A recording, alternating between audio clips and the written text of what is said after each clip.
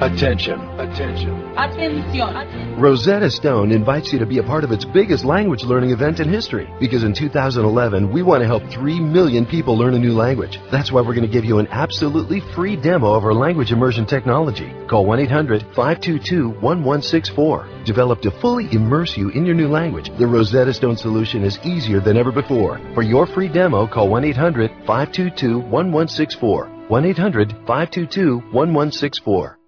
Blog Talk Radio.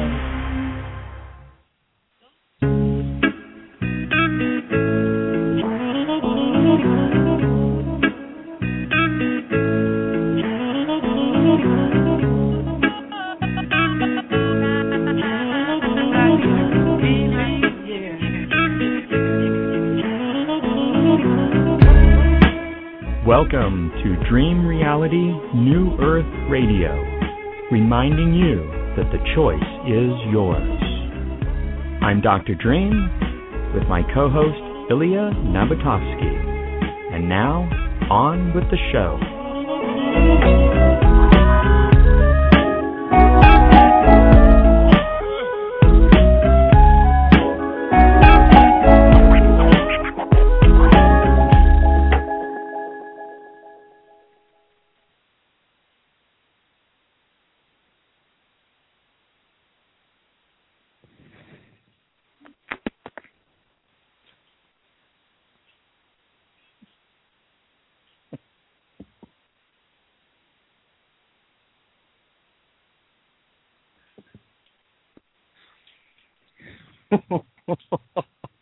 Welcome, everyone. It is November the 15th, 2011.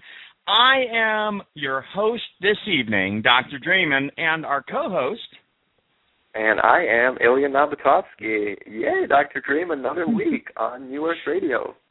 I love this. Now, tell me, was it just me, or did are you hearing an echo?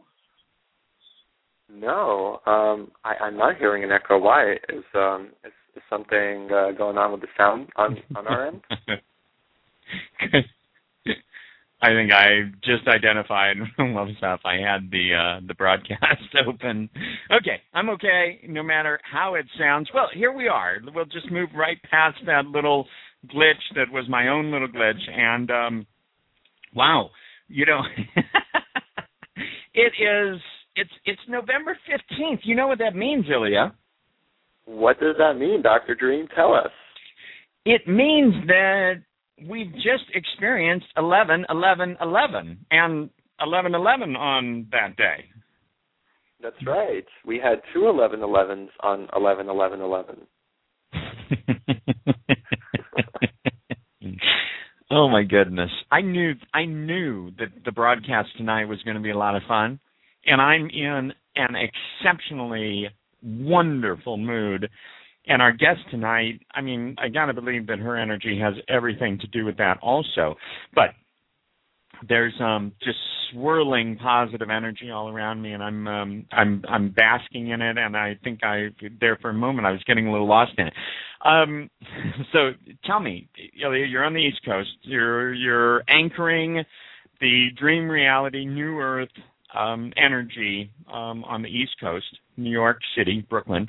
What did you do for 11/11?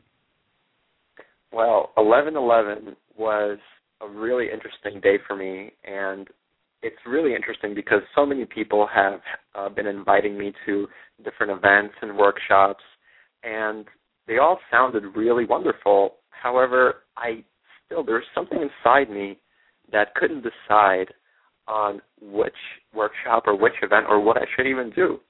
So I just said, you know what, I'm going to let it unfold. I'm going to live here and now, and whatever happens on 11/11, so be it. And a friend of mine invited me to his event in Manhattan, and I said, great. It was already 11/11. I had no plans, and I was like, great, let's go. I'm ready to go. And as I'm going through my day, actually just the energy of that day itself was so powerful. I literally felt a shift in in my being. I literally felt like I have evolved to a higher level of dimension, or whatever you want to call it. And so on that day, as I was planning on going to this event, things just started to morph and change. And I'll tell you a quick anecdote of what happened. I met an amazing, beautiful, beautiful angel who I am so grateful that she and I are able to share such magnificent space together, and I'm honestly honored to call her my beloved. And I was going to bring her to the event on 11/11/11, and I was seeing this all unfolding perfectly. And as time continued to go on, something has come up, and we weren't able to go to the event. And we ended up going to a completely different area and just spending 11/11/11 with each other's energy, just sharing the peace and the quietness and the love. And that was all I could have ever asked for. And so that has really taught me that, it's so important to just go with the flow and live in the moment, and whatever happens, just allow it to unfold, because it is all perfect always. Wow. I love that. Now, yeah, how do you like that? You just brought up a lot in that last little bit, and I'm going to skip past all the 11/11 stuff and jump in. I mean, did you just describe someone as your beloved? Yes, and this is the first time I'm actually mentioning this to you, and I guess to everybody that's listening. So yeah, I am, and it just jumped into my lap, and I wasn't expecting it, but I could not have, been in the most perfect place. And what else is interesting is that on the day that our interaction first took place, I was going to have an event, and I was planning this event that I was telling you about early in the month of October, and it never happened to actually manifest. And now I know why. And I'm just like, wow, that's just incredible. The synchronicities are just beyond imaginable to me. Wow. So, I'm loving this. We do talk a couple times during the week, before and after the broadcast, but I do appreciate you holding back really big information and then catching me off guard during the actual broadcast. I think that's quite clever. I like to enlighten you with things that won't catch you off guard, so before the broadcast, and I like how you're sort of changing up the game here a little bit. But congratulations to you. I think it's a good challenge for you, to kind of like move up to the next level and see how you can work with these new energies. So, brother, oh my goodness. Tell me, what did you do on your 11/11? I'm sure it must have been an amazing experience for you. Well, yes, we had the alchemy event Metamorphosis in Los Angeles, and Saeed David Farman puts this on. It's his fourth event. This was a 3-day event, 11/11 and the 12th and the 13th, and my beloved, my Sacred Union partner, Laura Eisenhower, and I had quite a bit of responsibility for, in this conference, and we were thrilled about it. We did a galactivation experience during, on the morning of 11/11/11 and into the time of 11/11, and it was beautiful. And it was all done live on a global webcast. So before I even left the event, Ilya, and you'll love this, I have all the videos. I did the galactivation experience. We have a video of it. I did, and that I'm wearing, of course, my ceremonial whites. And then we did the, I presented my breakthrough the Breakthrough to Empowerment pared down into an hour or so. And that, of course, I'm wearing a sport coat and everything. We got that on video. I moderated the panel with Laura and a number of other speakers. Laura presented, and then Laura was on the 2012 panel, and then we did the closing panel of the conference, and it was stellar. And I got home, I woke up Monday morning, and there's a message on my Facebook wall from a new Facebook friend in New Zealand who said it was great seeing you on the live webcast. And I got to tell you, technology, this world has never been smaller than it is now, and I love that. And it's so easy to share and connect, and for all of us to be there with in all of these wonderful events and things. It's exciting. Absolutely, and let me say that this is just the beginning, and the world needs Dr. Dream on video. Dr. Dream needs to be on YouTube, I'm telling you, because if you have not experienced a galactivation, please, you must go and experience, and if not, I will do whatever I can to assist in the process of, putting out videos and anything that I can do, because honestly, from all of the different modalities that I've experienced, going through a galactivation is like nothing you would ever imagine, and it's better than anything you can possibly imagine.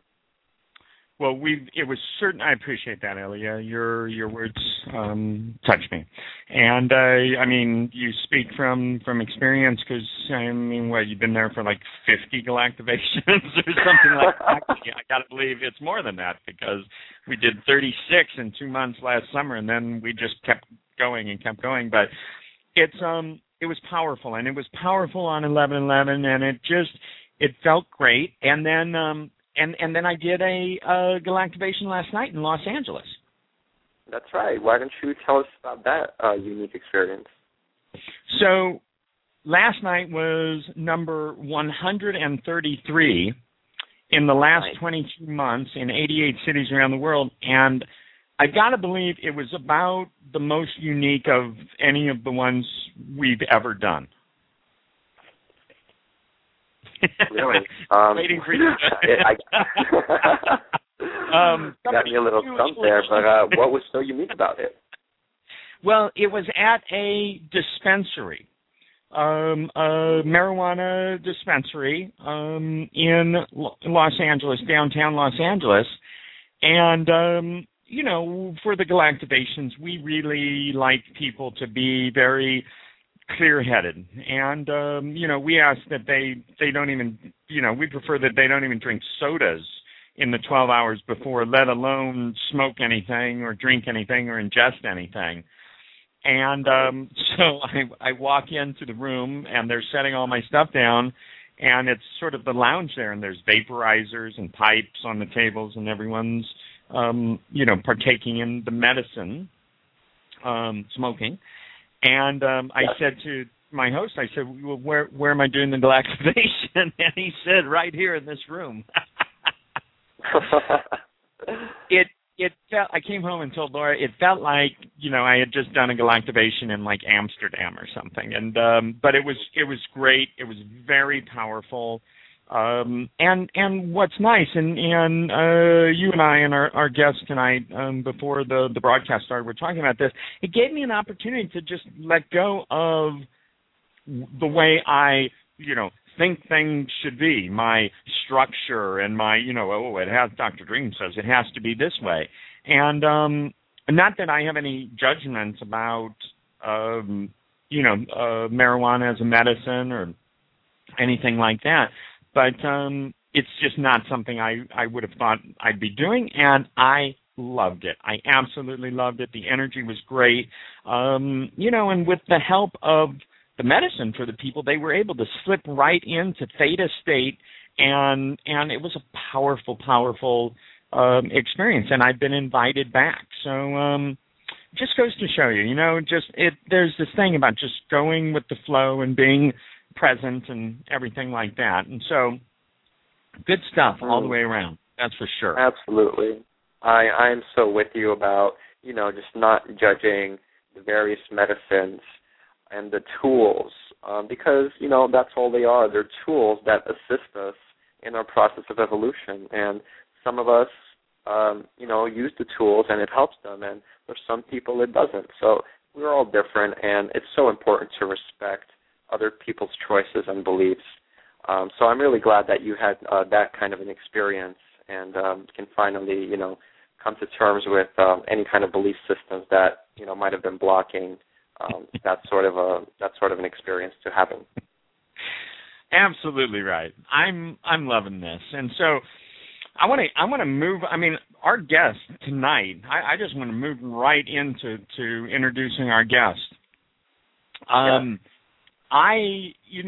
lot of our guests, I find myself following on Facebook for a while before we invite them to the show, and I'm not following them ever thinking that, oh, this person could be a good guest. And so tonight's guest, and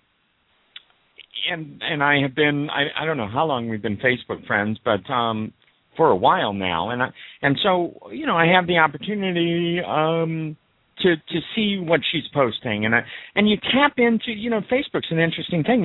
You really have the opportunity to tap into someone's energy, and I found myself, liking, giving the thumbs up to quite a few of the things that Marie was putting out there, and so, and then thinking about a guest for the program after 11/11/11 and just at this time and everything. She was a natural. Now I've got to tell you, I'm going to give a brief introduction to Marie, but the interesting thing is Marie's introduction could last for the entire length of the show. I mean, author, producer, screenwriter, speaker, researcher, radio host. And I got to believe there's probably a few things that she hasn't added to the list because she just didn't want to overwhelm people.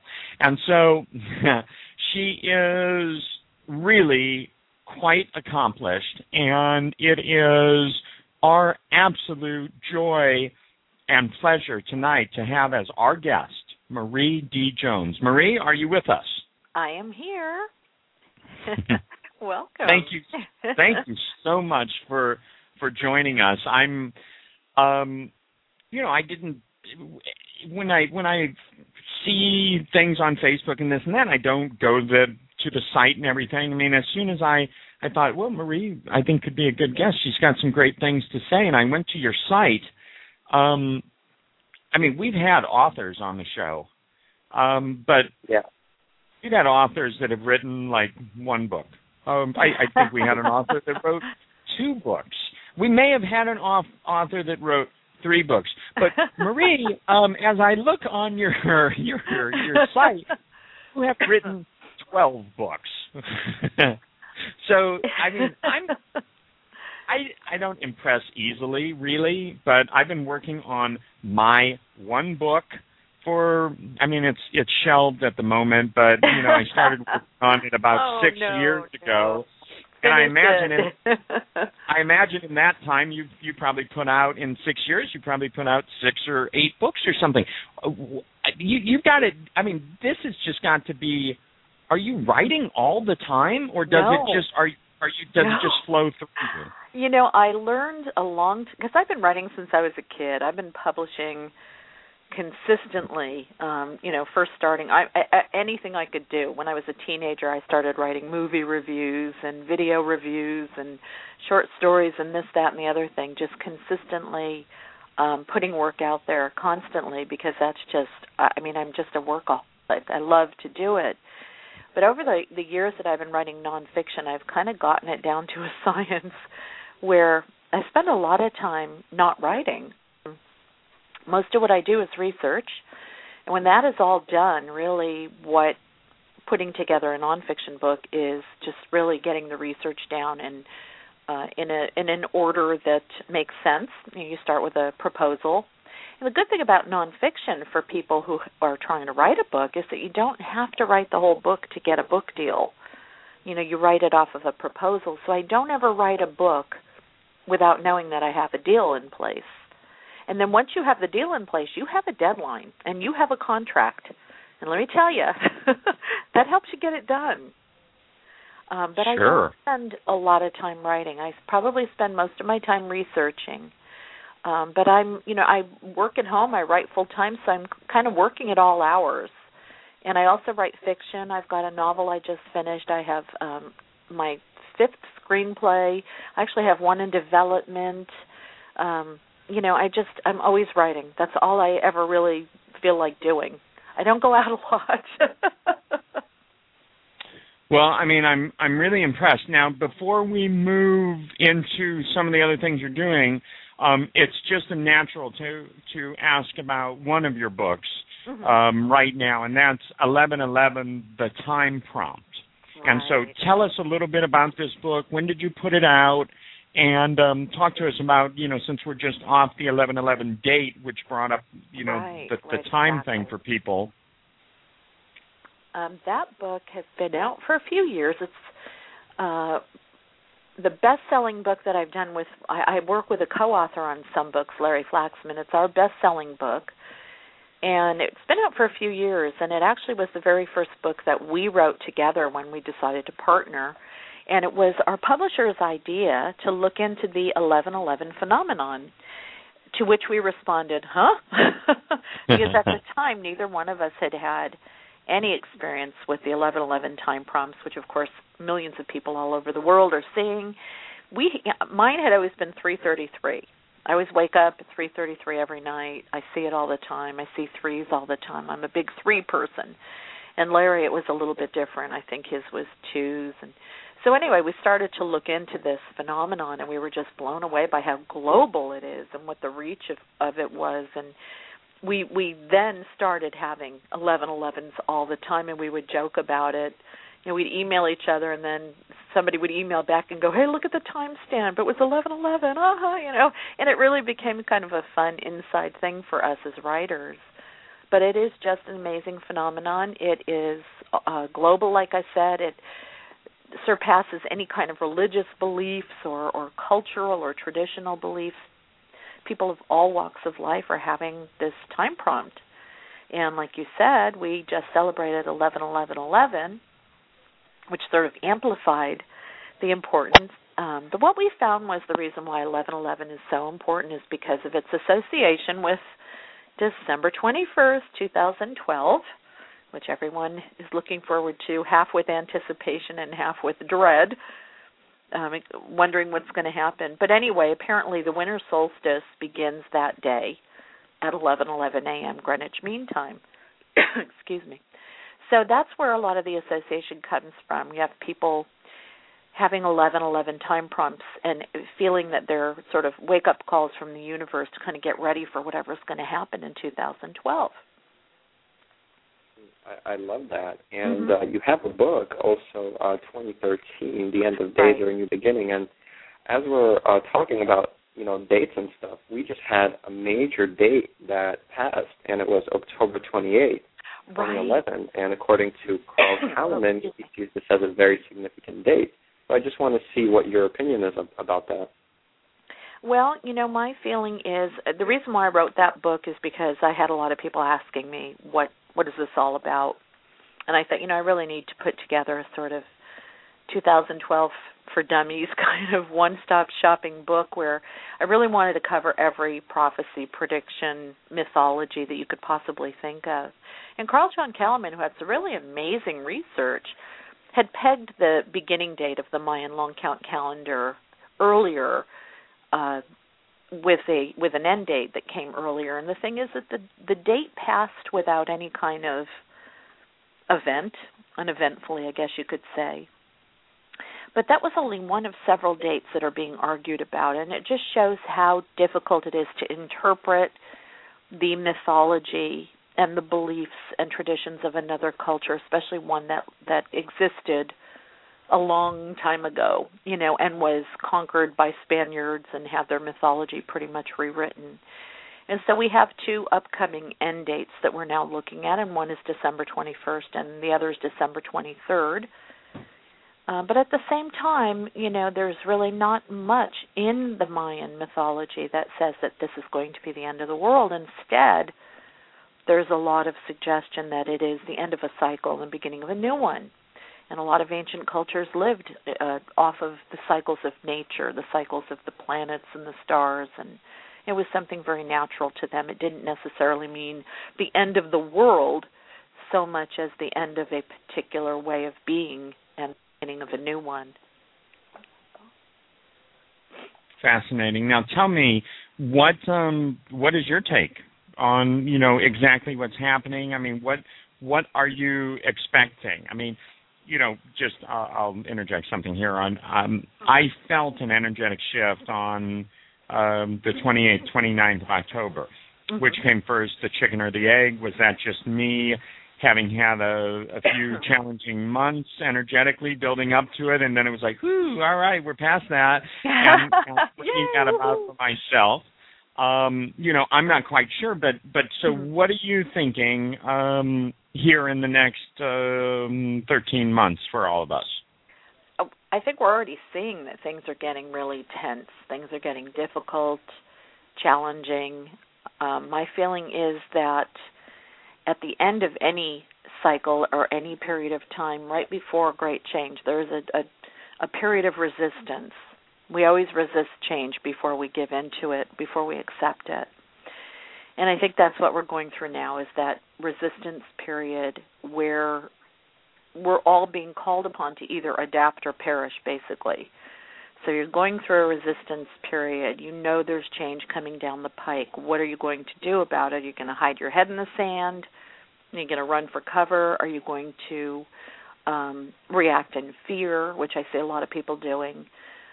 Some people are going with the flow. Others are anticipating with, great delight the coming, what I like to call paradigm shifts. When I started my research years ago, because the book's been out for a few years, I always say it has such a short shelf life because after 2012, nobody will buy it. But, but it's really, I was told by Barnes & Noble that it was their best-selling 2012 book. And I'm really proud of that because it's a very objective book. It really looks at not just the different scenarios, but also the realistic challenges that we're facing that we really got to pay attention to. So when I started my research, I never, ever thought that the apocalyptic Armageddon scenarios were going to happen because I knew from my religious studies and, from the years past that those were Western traditions. Those were interpretations that we Westerners kind of placed upon someone else's mythology. The Mayans do talk about cataclysmic things, but not in the sense that, the Armageddon apocalyptic sense that the Western traditions do. And we sort of hijacked their end date without really having anything in the Bible that corresponded with it. But what really started to kind of make me come around to the idea that something big is happening is the time acceleration and the just the sheer exponential increase of technology, of computer processing, the amount of information that is coming towards us that our brains and our consciousness are being asked to process every day is increasing like a snowball effect. And the idea that at some point we will reach a singularity where we will know everything instantaneously, that I really feel is coming. And I think along with that comes either a spiritual ascension of some sort or you crumble in fear. And again, it's that sort of adapt or perish choice that we're all going to have to make. We either ascend in consciousness to deal with the speed of life or we get run over. And that's probably the best way for me to put it. Gotcha. So, I mean, it is wild to watch everything going on, and particularly in the last almost 2 months, the Occupy movement. Oh, amazing! And yeah, so talk to me just a little bit about that. I mean, I know you just said about the resistance to change and this and that. But I'd love to get your take on the Occupy movement. I think it's amazing, finally. You don't know for how many years I've been saying, when the hell are Americans going to hit the streets? I don't even care what they hit the streets over.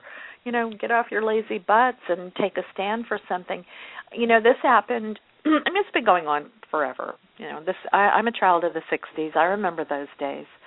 But what's really neat is that we are coming up on a paradigm shift. We can't continue to live by the old paradigm of corporate power and greed and raping and pillaging the environment. So slowly but surely, we've seen revolutions and uprisings in other countries, and because of the Internet and YouTube and Twitter and Facebook, those revolutions and uprisings have gone global, and they've come into our living rooms where we sit and complain and moan about our lives, even though they're mostly pretty great. But then it allows us to realize that we can take a look at the things that aren't working here in America, and we can do something about it. And all of a sudden, you have people deciding that they're going to get out there and emulate what they saw in other nations, and they're going to stand up for economic justice and equality, and they're going to occupy, and they're not going to leave, they're not going to move, they're going to civil disobedience if they have to. And I just watched in glee at this happening, and it's continuing. It's still happening. The union protests in Wisconsin and Ohio and all of the things that have been happening lately, where working people are saying, we are so tired of being used, by the system. And all of this is leading up to a shift in paradigm, a change of paradigm. We can't fix the one we live in. I think it's too broken to fix. So I think now we have to structure a new paradigm to live by, and I think that's what all this uprising is about, shifting the foundation, breaking it up, breaking up the cement blocks so you could put in a new foundation. Absolutely. I completely agree with you, and I love how you really describe these things in a very simplistic and down-to-earth manner. Now, I want to know, were you born awakened, or how did your awakening take place? Please tell us your story. I was born nuts, from what I hear. I have been, since birth, the most imaginative thing you could imagine. I've always been extremely aware, observant, and had a very overactive imagination, and it's not always served me well, but I've been a rebel and a hellraiser since I was really young, and I was a big part of the animal rights movement in the 80s with the Animal Liberation Front, and I was a part of the anti-nuclear movement. I've been around, A lot of people don't realize how old I am, but I grew up in that era. I mean, when I was really, really young, I lived in New York, and I remember being at a candy store down at the bottom of the hill we lived in, and there were people en route to Woodstock. There were hippies, and I was really, really little, and I remember being in the candy store, and all of a sudden I looked up next to me, and there was a girl and a guy hippie buying some sodas and snacks to head up, to Woodstock, and I just looked at them with such awe, like, ooh, I want to be you when I grow up. And I've just always been, I think I've been a writer since the day I came out of the womb, and I've been aware and observant and imaginative and never saw things the way they were. I always kind of saw them the way that they could be. Beautiful. So were there any moments in your life or experiences that triggered you, or something that was really that changed your life in particular? A lot of them. There definitely have been signposts towards my destiny along the way. I knew since I was very young I was going to be a storyteller and a writer. In fact, you guys remember the reel-to-reel, or maybe you don't, I don't know how young you are, but the reel-to-reel video recorders from way back when. Yeah. My mom found a tape, and we had the recorder, and it was barely working, of the moon landing, and my family was all together watching it on the little black and white TV, and I'm in the foreground. I mean, this is history being made, okay? And I'm in the foreground telling a ghost story. So here I am ruining this historical tape, My grandfather and my dad are in the background going, ooh, and so I knew there were always little things like that happened along the way that really set in stone what I was supposed to be doing. I haven't had a whole lot of what you could call paranormal experiences, but I've had a few mystical experiences where I kind of saw the bigger picture, maybe during a meditation. And I've just always been really in tune with the deeper level of everything.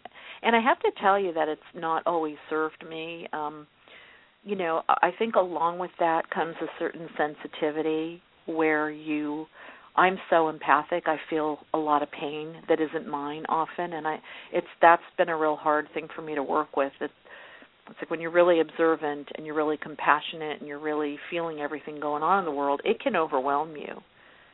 So I have a lot of trouble trying to balance staying detached and yet at the same time being involved.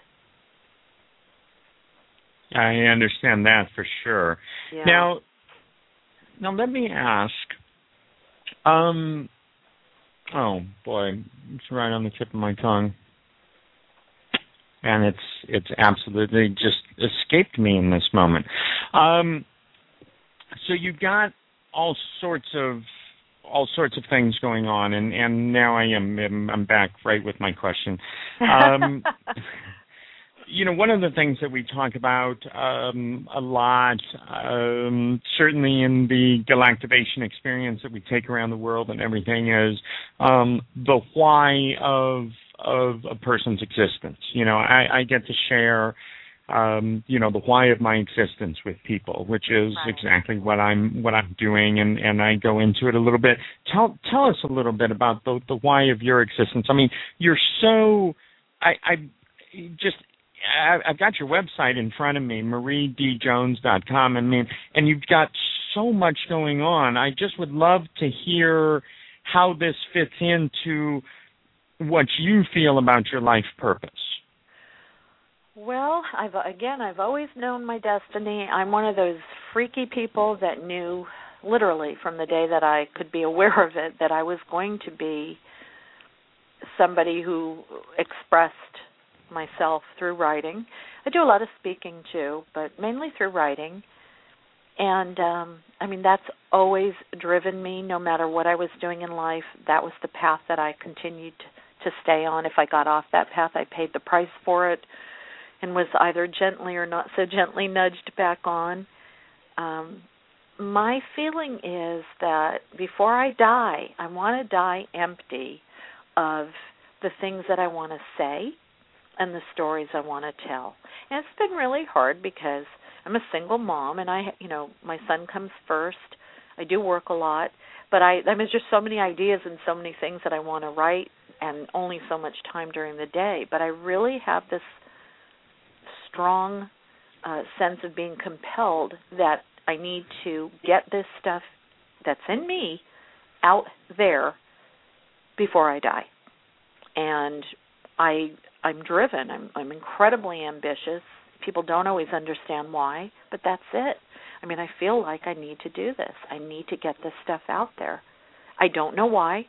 Some of it people will read and hopefully learn and grow from. Others, who knows, maybe nobody will ever see it, but it's just, I feel really compelled to do it. And I think, again, it's my destiny. And so share with us, you've got the 12 books. I'm looking at all the covers right now.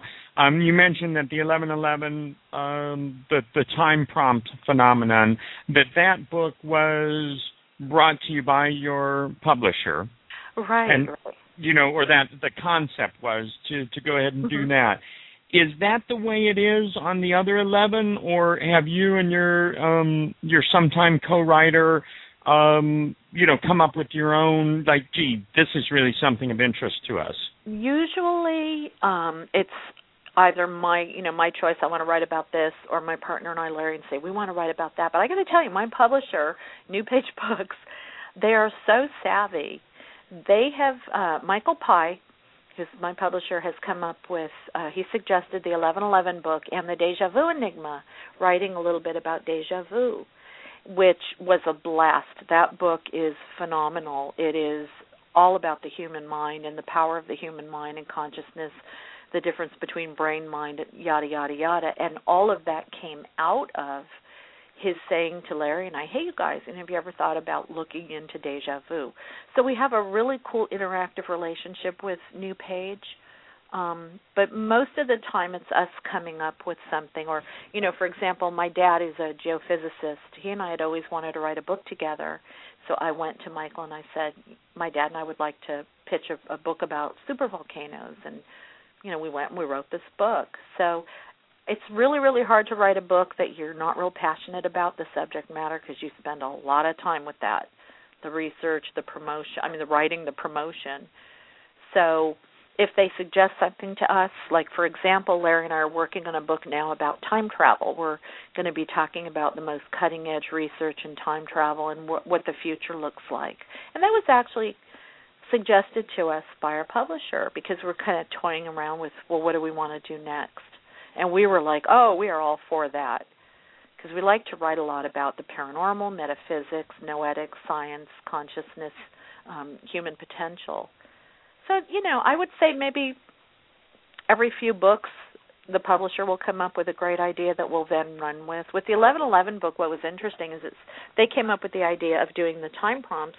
The book turned out to be all about the profound, mysterious nature of numbers and how the universe, the language of the universe is mathematics. And it's a really deep book. I mean, it was really fascinating to research and write, because it just went so far beyond just the people seeing time prompts. Sure.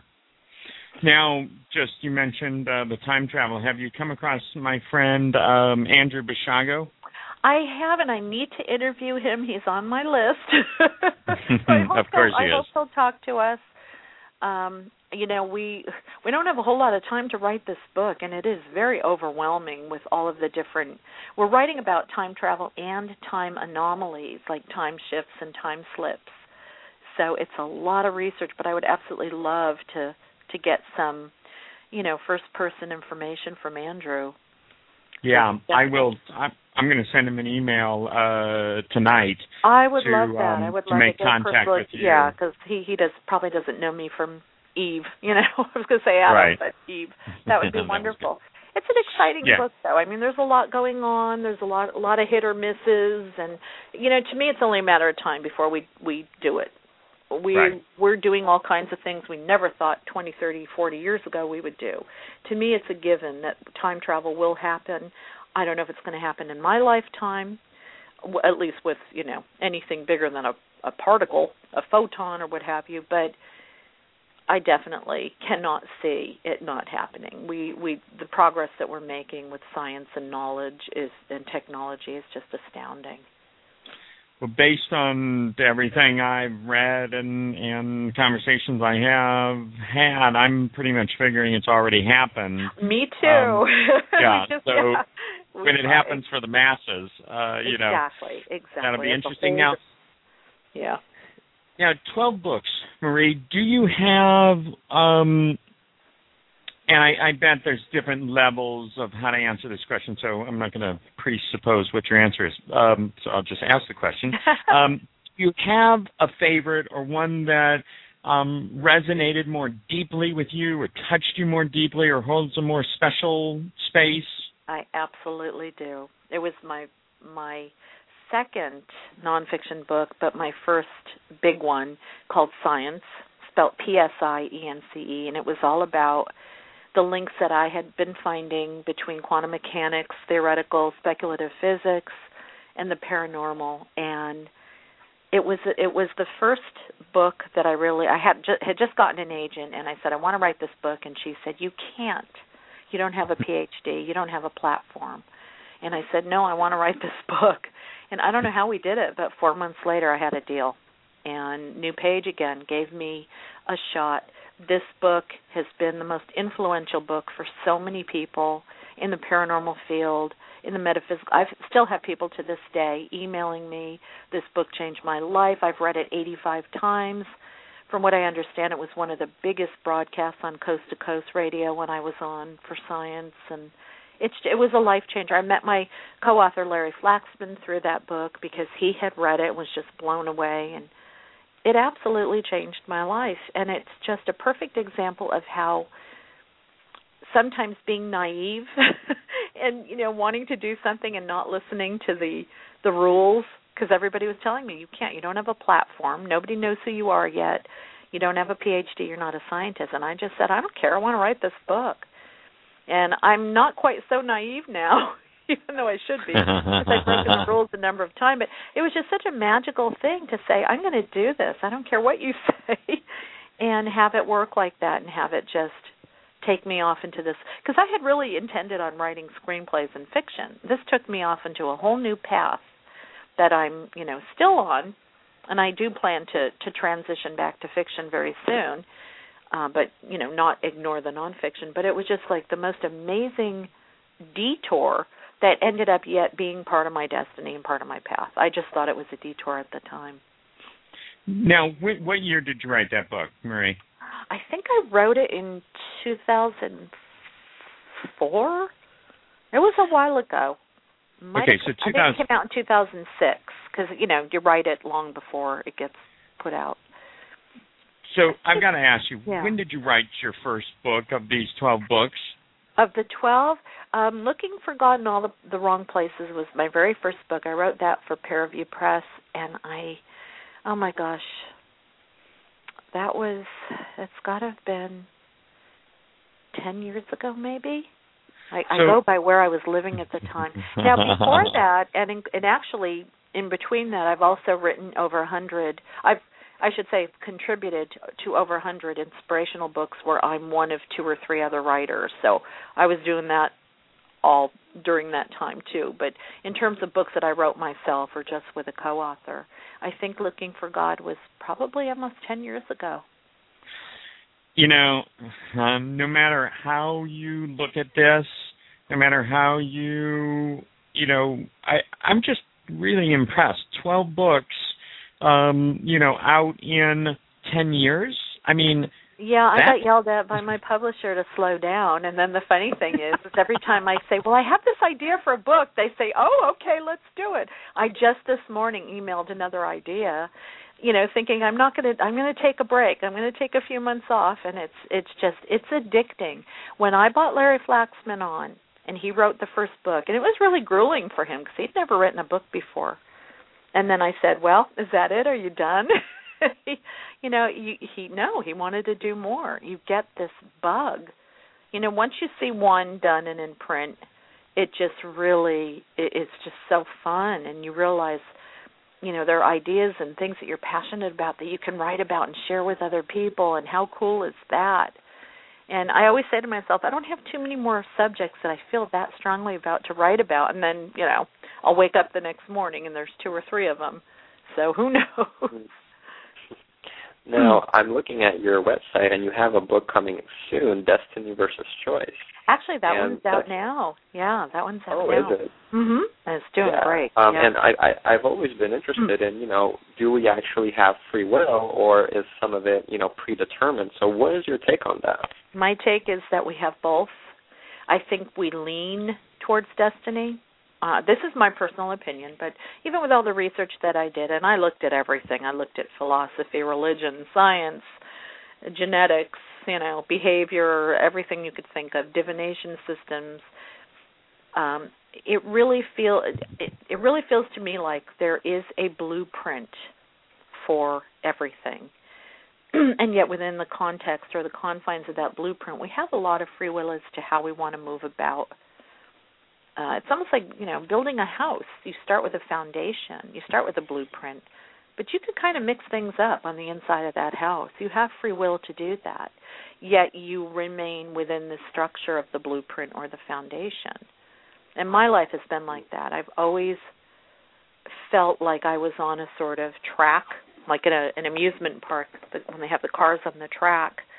And when you start to get off the track, it kind of gently jerks you back onto the track. And I've always felt like that. I've had the free will to get off that track, but the universe will tell me, no, this is where you need to be. And when I get off the track, I suffer. I pay the price. I'm unhappy. I'm miserable. Bad things happen.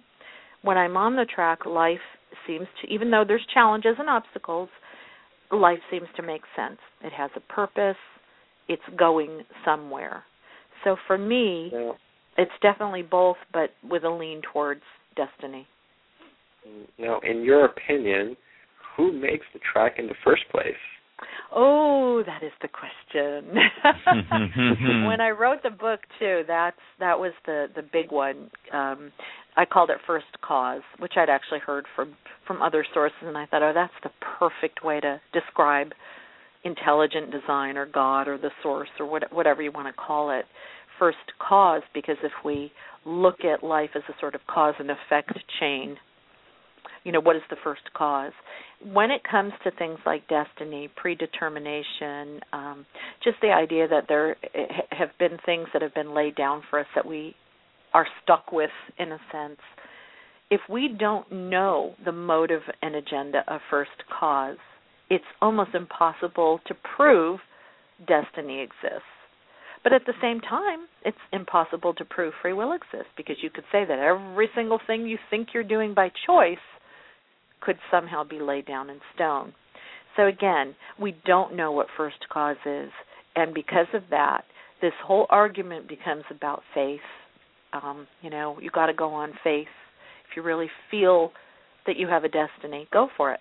If it feels right, if it feels good, if it opens you up, go for it. If it closes you off, if it hurts, if it makes your stomach hurt, don't go for it. I mean, that's your choice. But without really knowing for sure who started this all or what started it all and why they did it, we really can't say for sure that either one exists. Now, you mentioned that. Thanks. You mentioned, Marie, that you have a son. I do. How old is he? He's 10. 10 years old. Yeah. And what does he think of Mom doing all this stuff? I mean, he's smarter than me. He's very involved. He knows about all my work.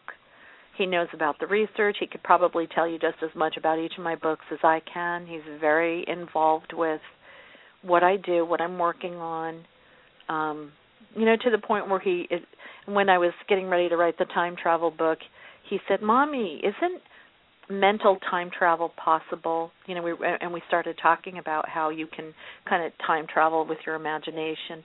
Very much in tune to what I'm doing.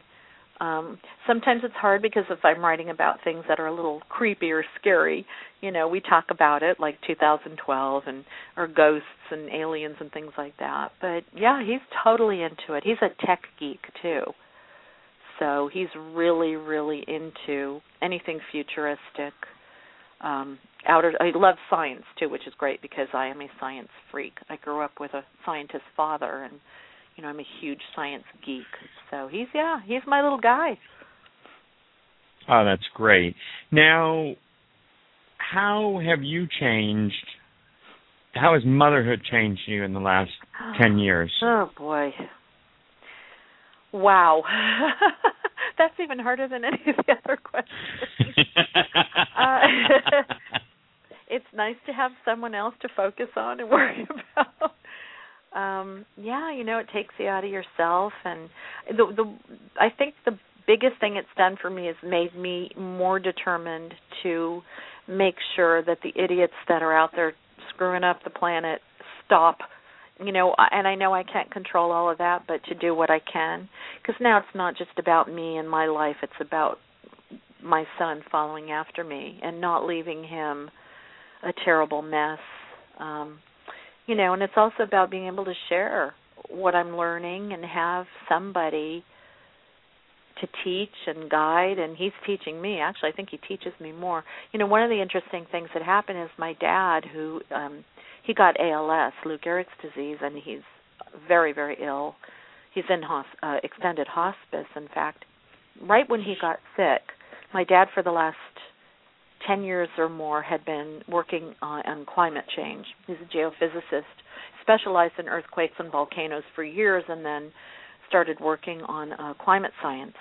And when he got really sick, he started to get really upset all the time, and one time kind of broke down and said that he was very concerned about my son's future, that there would be a planet for, my son to live on. Now, my dad has never cried. He's a scientist, very intellectual. And yet here he is crying and telling me, something needs to be done. And he asked me basically, when he found out how sick he was, if I would carry on his legacy and learn about climate science and atmospheric science and physics and try to be able to talk about it to people and study and sending me thousands of links. I've read thousands and thousands of pages of documentation, hard stuff, physics. And I've been on Columbia University's website taking online classes and this, that, and the other thing. And I'm doing that for my kid. I mean, yes, I love science and I love to learn, but for me, the position that I have as a writer and a speaker, to be able to talk about something with intelligence that could make a difference to my son's generation, that's it. That's the most important thing. Beautiful. And my heart goes out to you about your father. My father had progressive supranuclear palsy, PSP, which is similar to ALS. And I was very close to him and spent quite a bit of time with him during that process. It's a tough one, definitely.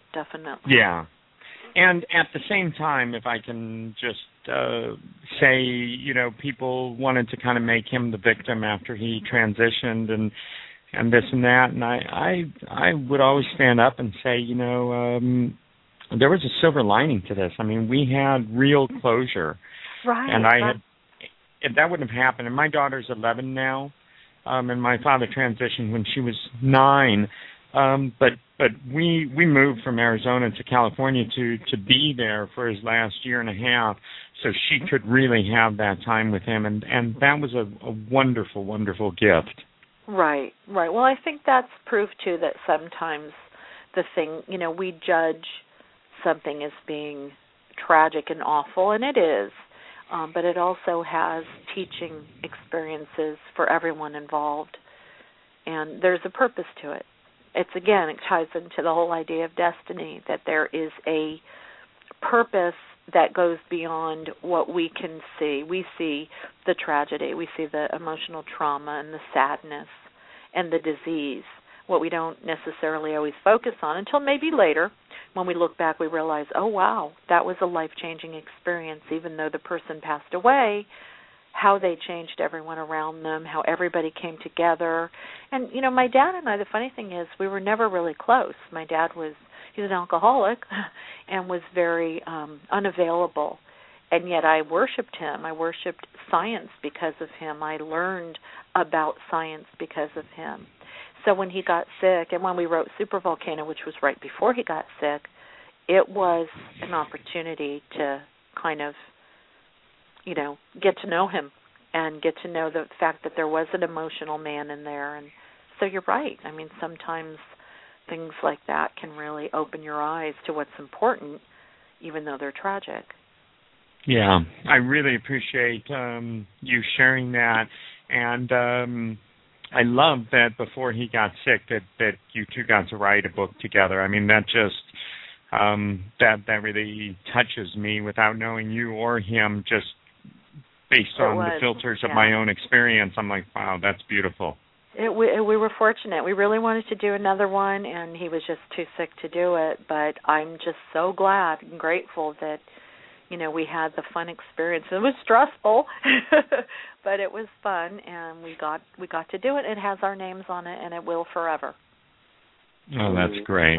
What a blessing. I love it. I mean, with all the changes that we're going through, Marie, and the whole 2012 thing, aside from all the external things that are changing and shifting, most of the things are happening on the inside, and we're being asked to really,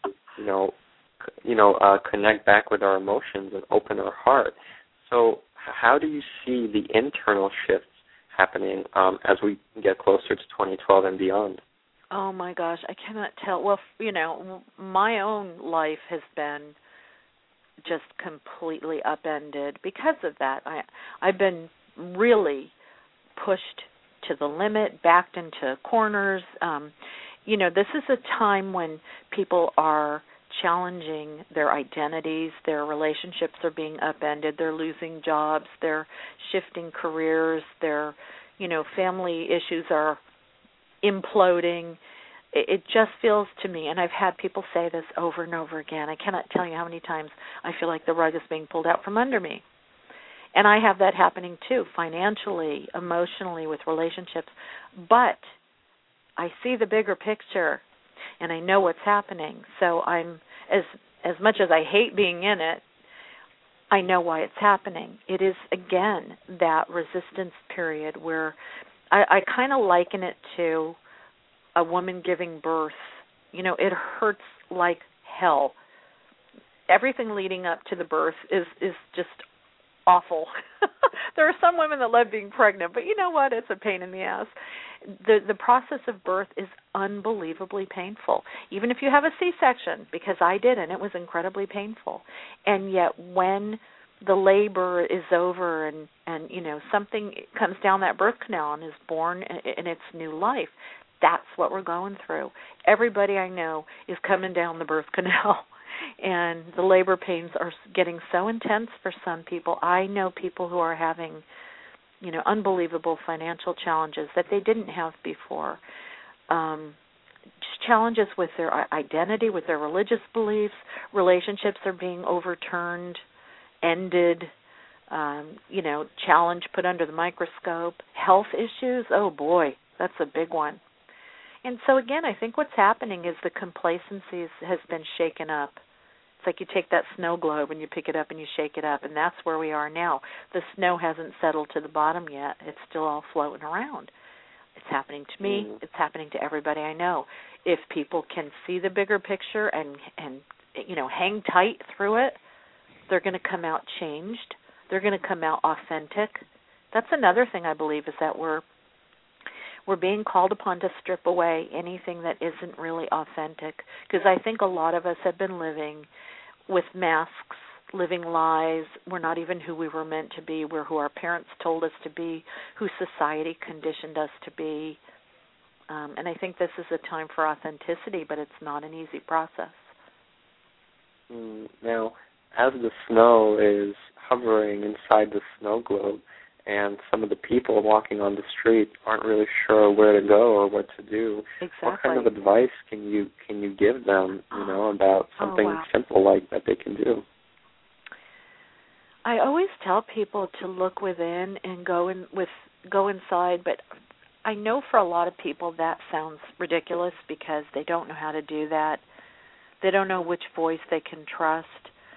And ultimately, I think the inner wisdom knows exactly what you need to be doing. But I think if it's really hard for people to accept that at this point, then it becomes reaching out to other people who they trust, who are going through the same thing, talking, getting out, expressing the fears,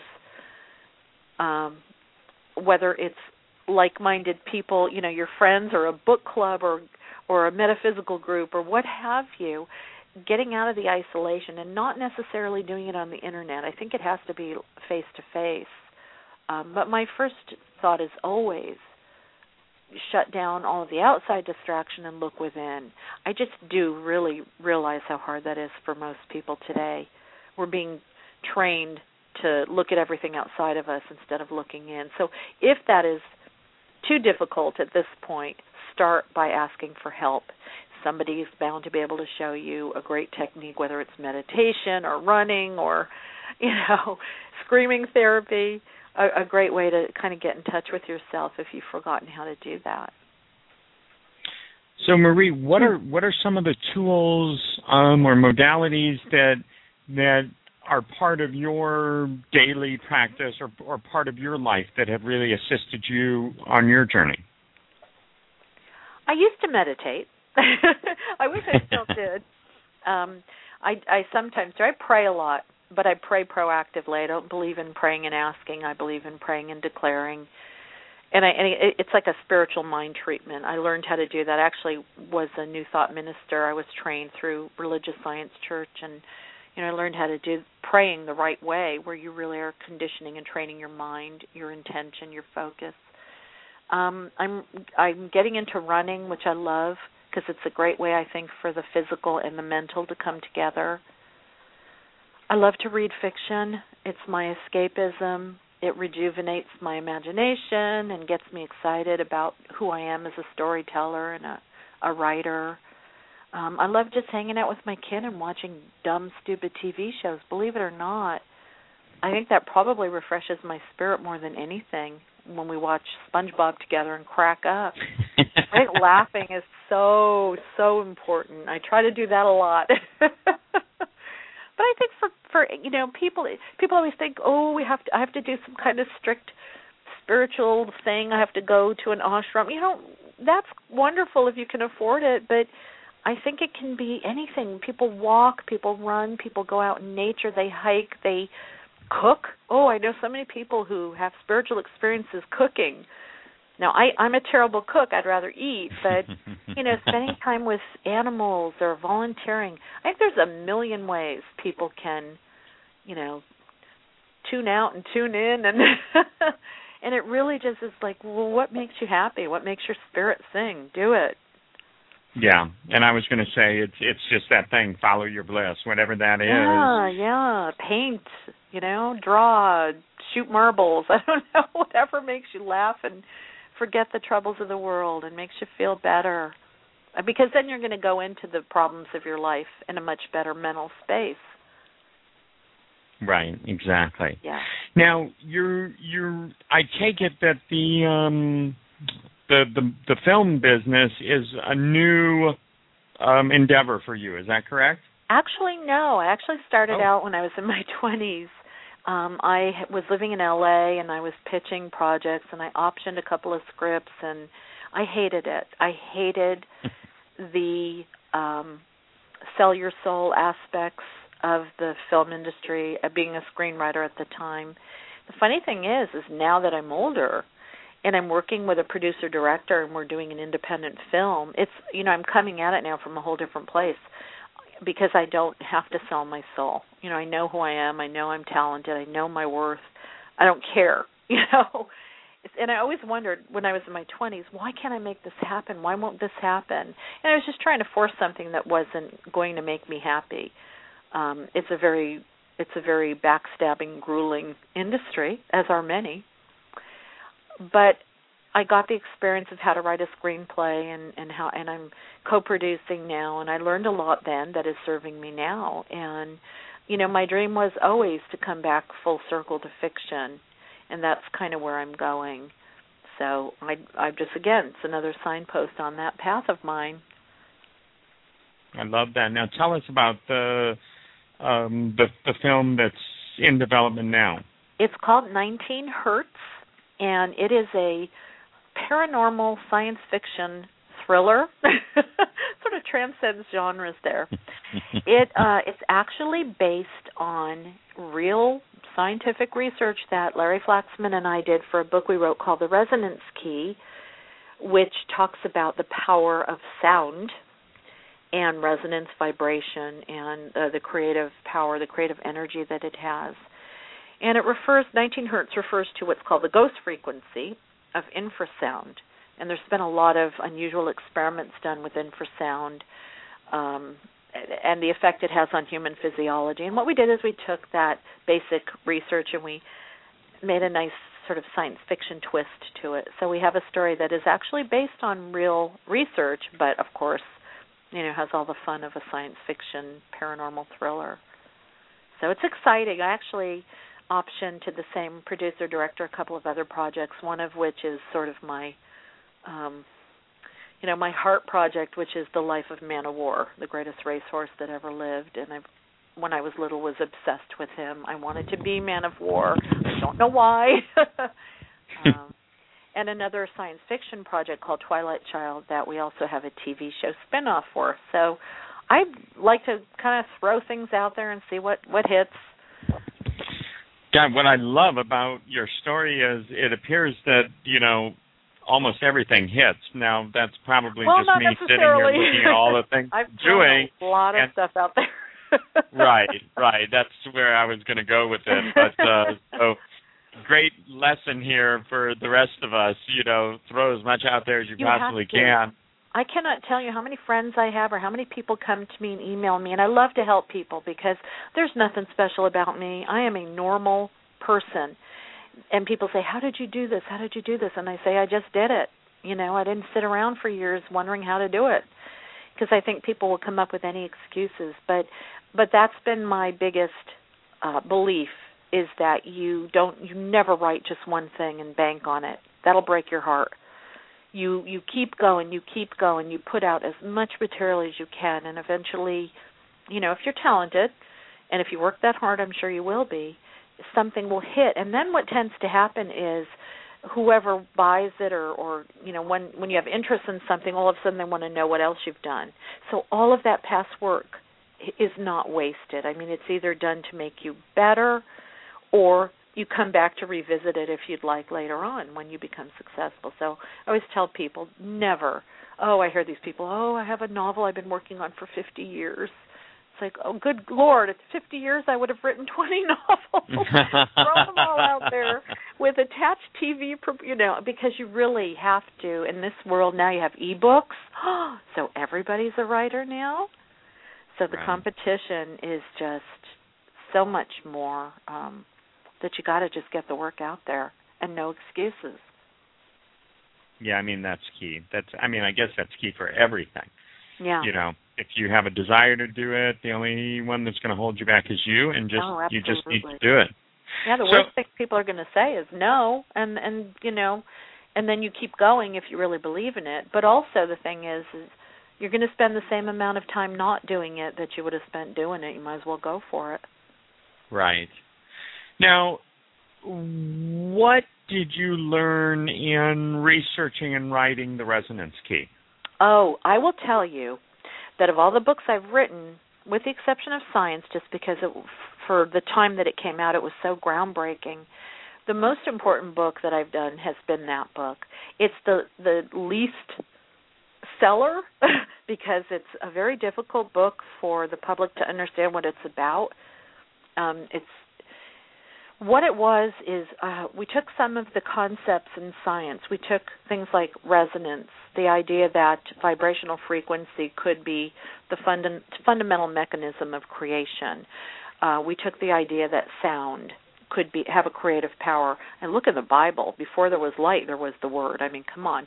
Everywhere you look in ancient cultures, sound, acoustics, resonance played a huge role, and yet this stuff has been so ignored. So Larry and I, we kept thinking we have to write about resonance, the R word. We got to get this out there. And we got the book out there. It was a very difficult book to pitch. My publisher probably thought, are you people crazy? How are we going to sell this? It didn't sell very well, and yet it is probably the book that we are the most respected for because of the research that we put out there. So in other words, it was more of a book that ended up being written for our colleagues than for the public. And the other day I did an event here in San Diego. I did a speaking event, and I had a young producer come up to me, and we started a conversation. He said, I'm working on a documentary on ancient civilizations and their use of sound. And I said, here, take a copy of my book, The Resonance Key. I wrote all about that years ago. And it's just so great that the R word is getting out there. To Larry and I, and now other people, of course, are starting to sort of come on the bandwagon. If we want to get down to the most basic foundational layer of reality, it vibrates. And it has a resonant quality, a resonant frequency, or many of them. String theory, same thing. So the idea that resonance and vibration and even sound to some aspect can possibly be behind how you create something out of nothing, that is just something we really felt compelled to put out there. That's fascinating. Now, it just occurred to me, these 12 books in the last 10 years, and you're doing an awful lot of research, and so you're learning a lot. Mm-hmm. You must experience, depending on the book, some some pretty big changes in your perception of reality or how life plays out. Talk to us a little bit, or give us some examples, based on the book or something about, what big something changed in your life, or how you approach life differently based on what you learned from a certain book. I will tell you the biggest influence that came out of all of the research was my discovering the work of David Bohm, who is between Joseph Campbell and David Bohm. I would say those are probably the two great minds that influenced me the most. With David Bohm, who's a physicist, very instrumental in the development of quantum physics, his idea of what reality was mine. And I never heard a scientist put it into words the way that he did and make it okay to talk about the fact that there are different levels. And he believed that there were three, and how they worked, and resonance actually being part of the mechanism through which they worked. What it really did for me, it came, not only did I come from a scientific background, because I grew up, again, just immersed in science, but I also came from a metaphysical background, because it's something that I had studied for years and years on my own. I had always wanted to see the two come together. I knew that they were the same thing. I knew it. Just different jargon, different lingo, different the way that you describe different aspects of science. In metaphysics, you call it something else. The zero-point field in science becomes the kingdom of heaven, or the akasha in metaphysics and religion. I knew all this stuff was the same, but I needed validation. So as the research progressed, to get that validation from minds far greater than mine was life-changing. I can now tell you that 90% of reality, if not more, possibly even 100, goes on an invisible level.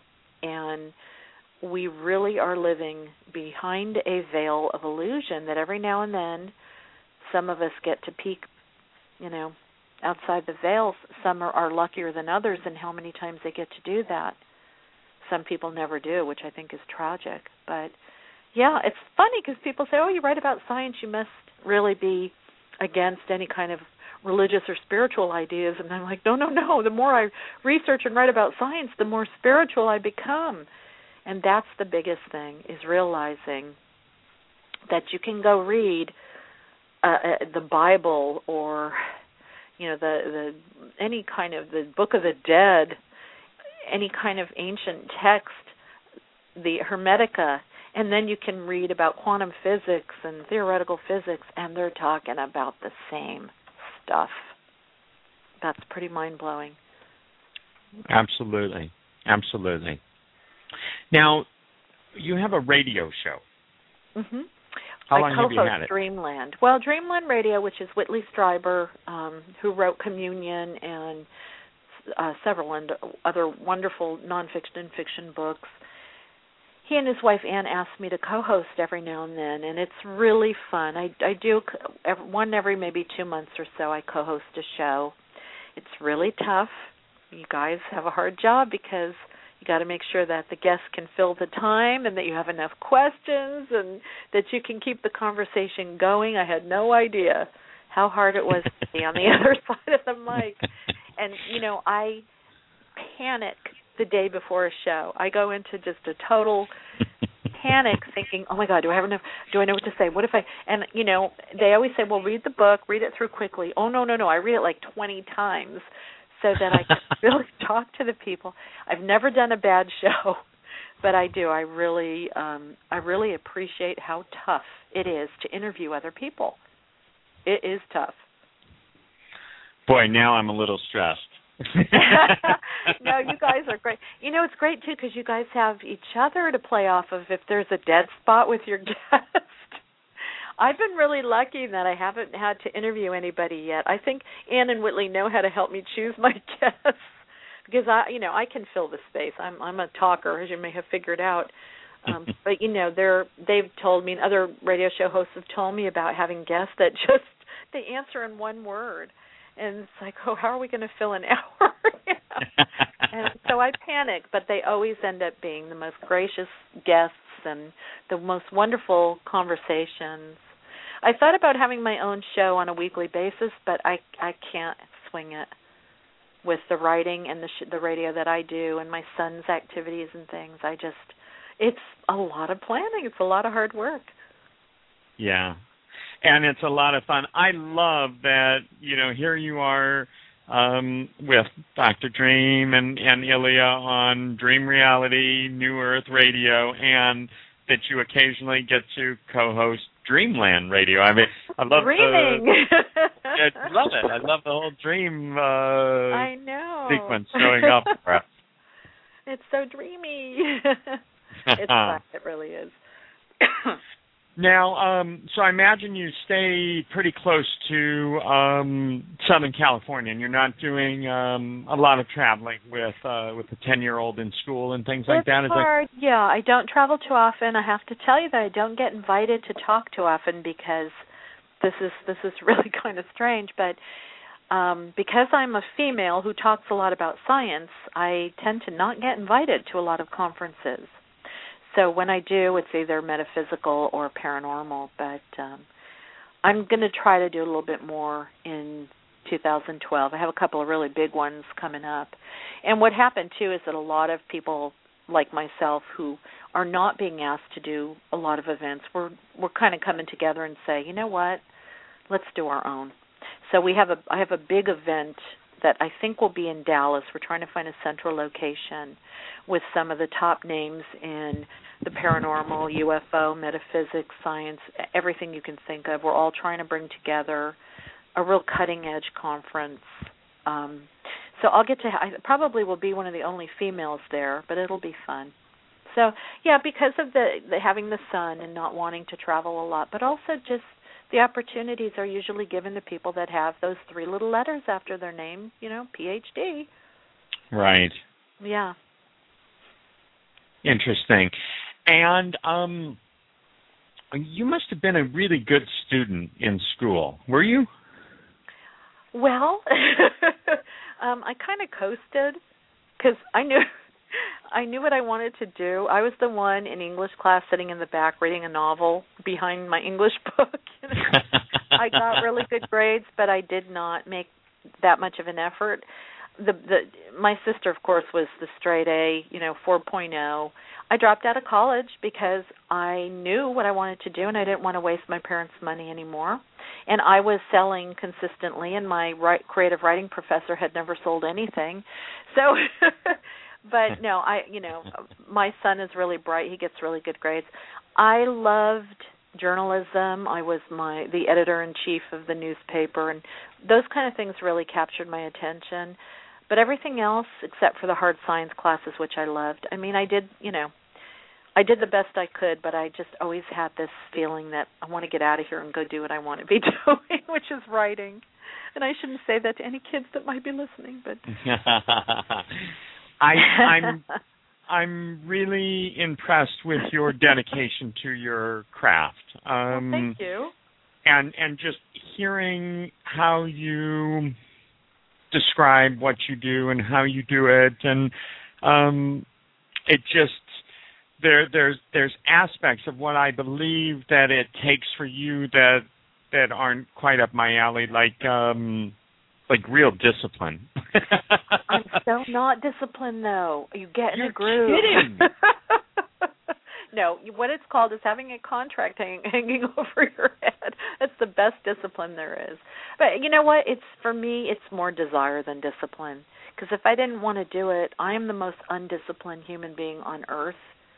But if I want to do it, then I'll do it. So I'm lucky that I want to do it.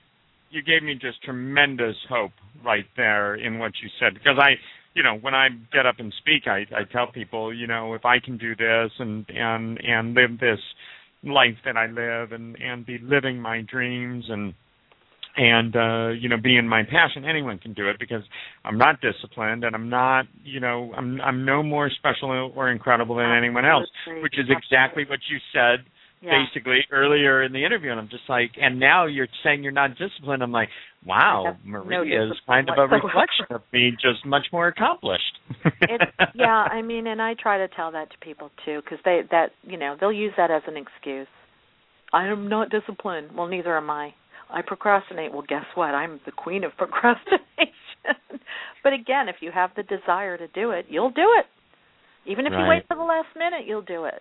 You have to feed into the desire and tap into that. Well, you are quite inspiring for me this evening. Now, for the final question for you this evening, I'd like to know that if you had a short amount of time left, let's say, just to put it in a picture that maybe can make sense of how to ask this question, and you wanted to impart some of the greatest lessons that you've learned, say to your child or to anyone. Well, just give us a few of those. I mean, you've written about much, researched so much, and I'm just like, I just want you to share some of those pinnacle, like sort of things that have become part of the foundation of who you are or how you approach reality. Wow. Probably the most important one is do not ignore your destiny. Don't fight it. Don't ignore it. Don't resist it. So many people, I wish I could have done this. I wanted to be this. I always felt compelled to do this. I don't want to die with regrets. So whatever I can do to not do that, and to me that means fulfilling the purpose that I was put here for and staying constantly focused on that. I want to die empty of the ideas and stories I want to tell, and I think if you have a gift or a talent, get it out there. What is that famous saying, don't die with the song still in your heart? Mm-hmm. When you get knocked down, pick your damn ass back up, dust it off, and move on, no matter how bad it hurts. Cry as you move on. I do that all the time.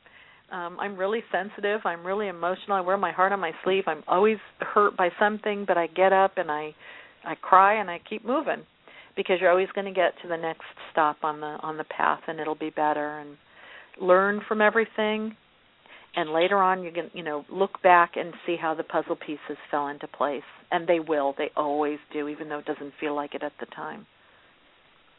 That's probably it. I'm thrilled that your schedule allowed you to be here with us. Oh, thank you. It's been so fun. I'm really inspired by you.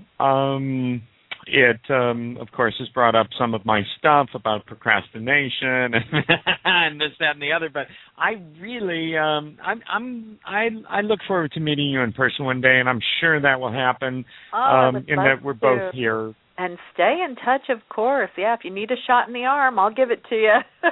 Yeah, and I know that. And I was thinking here, I was like, this has been a great radio broadcast, but I think I need to call her. I got to tell you, I've gotten so many friends to write their first books and their first novels. I should be an agent. Honest to God, I think about that as a second career, because I love to get people off their butts and doing what they're dreaming of doing. There's no reason not to do it. Well, it's really encouraging and very inspiring, just your life and what you've done, and a single parent and 12 books and 10 years and all the other me tired. writings and everything. No, I'm just like, my vision of you is just you with this bright aura all around you and lots of energy and everything else. And, bless you for all you do. Thank you so much. You make me cry. And just sending you so much love and light in regards to your father's illness and everything. I just can so relate and touch into that with you. But this has been a great broadcast, and I'm really honored to have had you on the show. Thank you. It has been absolutely wonderful and inspiring for me, too. It really is. The energy goes both ways.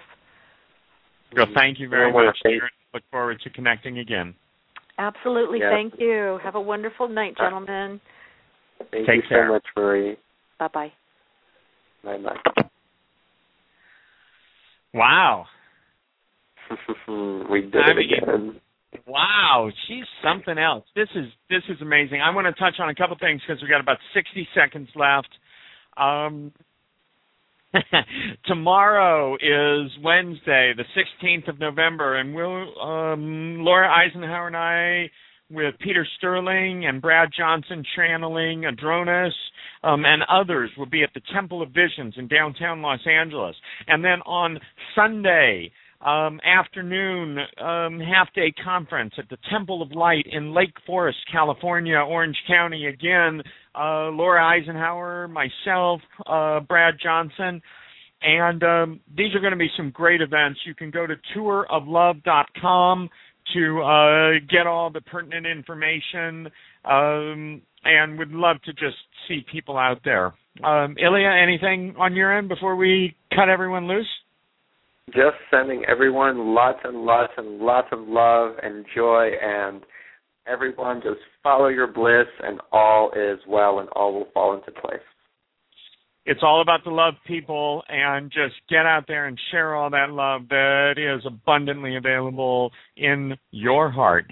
And we'll be back next week with another incredible guest. Thank you so much for joining us, and good night. Blessings of love. Good night.